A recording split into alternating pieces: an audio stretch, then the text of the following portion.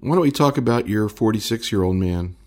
Okay, this is a 46-year-old gentleman who I met in the emergency room after he was admitted by his orthopedic surgeon. He had previously undergone a fusion of his lumbar spine, and he had been having increasing back pain for approximately 3 to 4 weeks, and then it just became severe. He had right leg pain and some weakness and some numbness in the upper part of the right leg. So he was admitted to the hospital and had an MRI of his lumbar spine, which showed an abnormal-looking LT vertebral body and a right paraspinous mass extending from L1 to L3. There was epidural extension from L1 to L3 with thecal sac compression, and there was also the degenerative changes that were known. And so I was asked to see him. I did a CT scan, chest, abdomen, and pelvis. There was no other evidence of lymphadenopathy in the chest, abdomen, and pelvis. The only finding was his paraspinous mass. There did not appear to be bone destruction on the CT.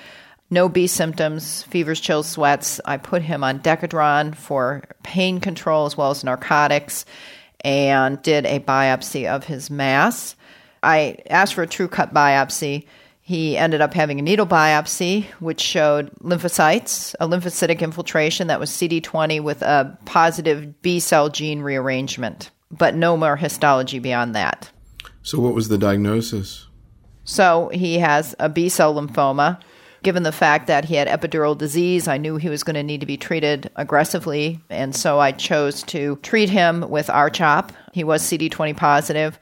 I didn't think that there was high likelihood that this was going to be a low-grade lymphoma, and even if it was going to need to be treated relatively aggressively. So I proceeded to treat him. I did do a PET scan, which was done about a week and a half after he was put on the Decadron, and the PET scan showed the paraspinous, PET CT showed the mass, but it was not FDG avid. So, Bruce, what are your thoughts about this presentation? Well, this patient presents several problems. For one, the needle biopsy. Whenever we get a needle biopsy in a patient that's referred to us, we always go back and do a real biopsy. There was a paper from Tom Miller's group at the University of Arizona suggesting about a 60% mistaken diagnosis with needle biopsies. Either it was negative or it was lymphocytes, we don't know what they are, or it was lymphoma that we don't know what kind it is. So we always insist on the biopsy. And the fact that now the PET scan is negative is very quizzical, because all these suspects for this, whether it be mantle cell, large cell, follicular, are all FDG avid. And I haven't seen a situation where just giving someone steroids reduces the FDG avidity of tumors. I expect it may happen. So now I agree that he needs R-CHOP or something. The place where this may cause a problem in not having the diagnosis is A, the prognosis, and B, if it should come back, you're certainly going to have to rebiopsy it wherever it is to know how best to treat it, because if it comes back as an indolent lymphoma, you may just sit on it for a while. But if it comes back as an aggressive lymphoma, then there are other options such as transplant that might need to be considered, whereas they might not be for other types of lymphomas. So this man was getting better, but he did also have another new problem, and that was he said he has recently developed symptoms after his third cycle of R-CHOP that were reminiscent of those that he had prior to the diagnosis. Now, whether or not this is progressive disease, which I think is unlikely because everything else seems to be getting better, or whether this is tumor necrosis that is causing these symptoms is unknown, and we discussed the possibility of his getting an MRI to compare it with the previous MRI, which may help distinguish amongst these various possibilities. What kind of symptoms does he have? Right now, he's off of his narcotic analgesia. He takes some intermittently. He is complaining about having some back pain in the area where he initially presented with his back pain before it became progressively more severe and involved his leg. He still has residual numbness in his right upper leg, but this is improved from the time of his diagnosis, and so that has not progressed. So it's really some low back pain that, for him, worries him that it's the same process starting over again. Now, has he been re-imaged since he got the R-CHOP?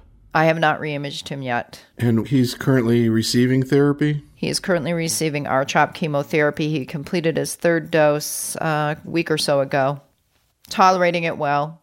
He has improved functionally. He's been tapered off his Decadron. His pain is much better. He does not have any B symptoms. There's no other lymphadenopathy. He does have fatigue from his chemotherapy, which is a little bit bothersome for him. He's a pretty type A kind of guy and wants to go out and work for 8 hours a day, and he can't, and that's frustrating. And so we've had to grapple with issues of accepting his limitations, which has not been easy for him. What would have been involved in getting more tissue? How difficult would that have been? Oh, he would have had to have an open biopsy, probably by a neurosurgeon. I thought about rebiopsying him. I did not do it because I knew he needed to be treated aggressively. He was pretty anxious to get treated. Anything more you want to say about this case, Bruce? No, I'll be interested in seeing what his next MRI shows. I suspect it's going to be improved, but it does pose difficulties when you have to rely on things like PET scans to help you along, and it's not there. It's like the cell phone. You get to rely on something and you feel like someone has pulled a net out from under you and you can't use that. And we also talked about how to optimally treat him, and there really isn't any best answer. We talked about the possibility of 4 of the R-CHOP and radiation versus 6 of R-CHOP, and I certainly would leave that decision up to the treating physician. Anything new in terms of diffuse large cells from a research perspective, Bruce? Well, as far as clinical research goes, there are no new drugs out there far enough in the pipeline to be excited in large cell. The recent one that went to the FDA, Pixantrone, was unanimously voted down by the ODAC. There were some other drugs of interest. There was SGN40, an anti-CD40 monoclonal antibody, which failed the phase 3 trial. There aren't very many good drugs out there. Again, some of the other ones we talked about earlier have some activity, some of the antibodies and some of the small molecules. But it's a hard disease to do a clinical trial in because for a large cell patient who fails therapy, many of them are referred for stem cell transplant. And if they're not, then they tend to be either too sick or too bulky disease or too refractory to be a suitable candidate for a clinical trial. So it's been a very, very difficult area to test new drugs. We did a study with the drug Saha earlier, and it was a national trial, and it took us about 18 months to get 18 patients. So it's very difficult.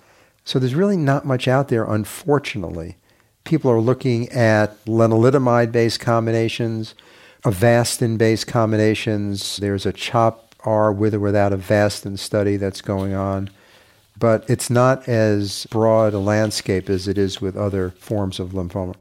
You don't hear too much about bevacizumab in lymphoma. What do we know about it? We know that as a single agent, it's pretty much inactive.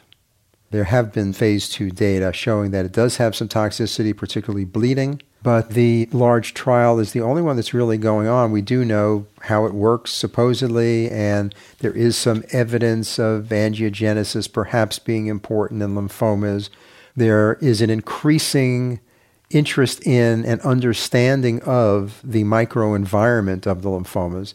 And in fact, some people think that may be as, if not more important than the tumor itself, particularly in follicular lymphomas, but perhaps also in large cell and mantle cell lymphoma, and certainly in Hodgkin's lymphoma, where you don't have a lot of malignant cells, but you sure have a lot of microenvironment there.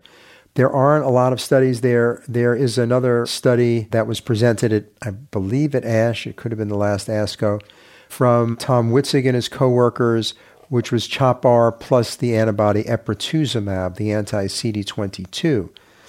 And this combination got a very high response rate of 92% with a lot of complete remissions. But these were patients selected to be CD22 positive. And we need a randomized trial to know whether this additional antibody, which means this additional thousands of dollars, is really of benefit to the standard R-CHOP 21 regimen. Maggie, what's it been like at a personal level to take care of this man? Well, at first he was very agitated, and his pain was so out of control that we just sort of had to get him to get to pain control. And then the Decadron made him crazy. And it really has been just trying to help him get his head around the fact that he's going to have some limitations in his life that he doesn't like. And I think with time, he and I have established a reasonable relationship. Today was the calmest I've ever seen him, truly. It must be you. And he was actually pretty good. He felt like the last cycle went well. He's sort of getting into the bulk of his treatment and understanding what it's going to make him feel like, what his limitations are. And I think that's helping him sort of get a grip on what's happening. I think he also sort of sees the end line, the finish point too. And I think that's helpful for him because hopefully once he finishes, then with any luck, he won't ever see this again. You know, I think like most patients, they're angry, but they sort of come around and get to an acceptance point where they understand what they have to do and generally do it. Although he keeps asking me if he can stop after 4 doses, and I keep telling him no. Any comment, Bruce, about this man as a person? No, actually, when I saw him today, he was calm, he was reasonable, he asked appropriate questions. And, you know, why do we give 6 courses of treatment to patients? Because we don't know any better. In Hodgkin's, we're using PET scans to limit the number of courses, at least in clinical trials. In large cell, for patients with limited stage disease, we're also looking at the same thing. You know, you could probably get away with 4 cycles if you had a negative PET after 2, but we had a negative PET before 1, so we lack that information. It's not something I would encourage in practice.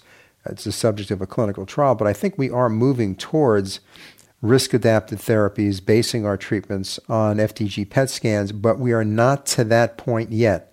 And I want to stress that interim PET, particularly for large cell lymphoma, is not an accurate predictor of outcome. There have been many studies recently in the rituximab era that show that whether you're positive or negative, and the interim PET, whether it be after 2 or 3 cycles, does not necessarily predict outcome, and there are no studies demonstrating benefit from altering therapy on the basis of that information. I guess there's one out there trying to look at that. There are studies out to look at that. The Memorial Group did a study looking at that and found an 87% false positive rate. And there was another group which also identified rituximab as the culprit because it causes inflammation, necrosis of nodes, and whereas in the pre-rituximab era, the lines were fairly wide apart between positive and negative interim PETs, they have come closer and closer together with the addition of rituximab, and the PET results may also be regimen dependent. I just attended a meeting actually on interim PET scans in France, and even the nuclear medicine people are discouraging interim PET for large cell lymphoma, demonstrating in multiple studies that it is not as good as we thought it was at predicting outcome. The negatives are negative, but the positives, there's a high likelihood of false positive results. I think the other problem with this whole issue of interim analysis is just from the patient's perspective. If all of his disease is internal, you know, there's something about knowing objectively that your tumor's getting better that is beneficial for patients. And, you know, they all want that interim analysis, even though they know they're feeling better. They want that objective, yes, it's shrunk down by X amount information. And so I think as a practicing physician, you feel like you want to give them that sort of piece of information because it helps them emotionally get on with things. But then you run the problem if it's positive. Well, I mean, you know. I have a chap with primary mediastinal B cell that I saw yesterday, and he wanted his PET-CT after 2, and it showed a focus of what was clearly residual disease. It was small, from a huge mass to a small mass, but it still lit up a little bit. And he was as anxious as he could be until I said, look, I just went to this meeting, and the new data suggests that this does not necessarily mean gloom and doom. And we did agree that we would do a follow-up MRI on him to check out that L1, L2 area. And in point of fact, we'll see what his mass is doing on the lumbar MRI. So he will get information. The last thing I wanted to ask just both of you, and I'll start with you, Maggie, is what was this experience like for you today? Oh, well, I think it's really nice for the patients to be able to meet an expert and have somebody else look at their case. I enjoyed it. I always like learning what's new and out there and what's going on from the perspective of new research, new drugs, different paradigms in treatment. We tend to get stuck doing the things that we do. And then sometimes, utilize new agents and new regimens in not the most appropriate way. And so it's always helpful to have somebody come along and help you kind of focus on the best science in the situation. So I enjoyed it. I thought it was very helpful for me. I always learn a lot. Bruce, any impressions? Any comments?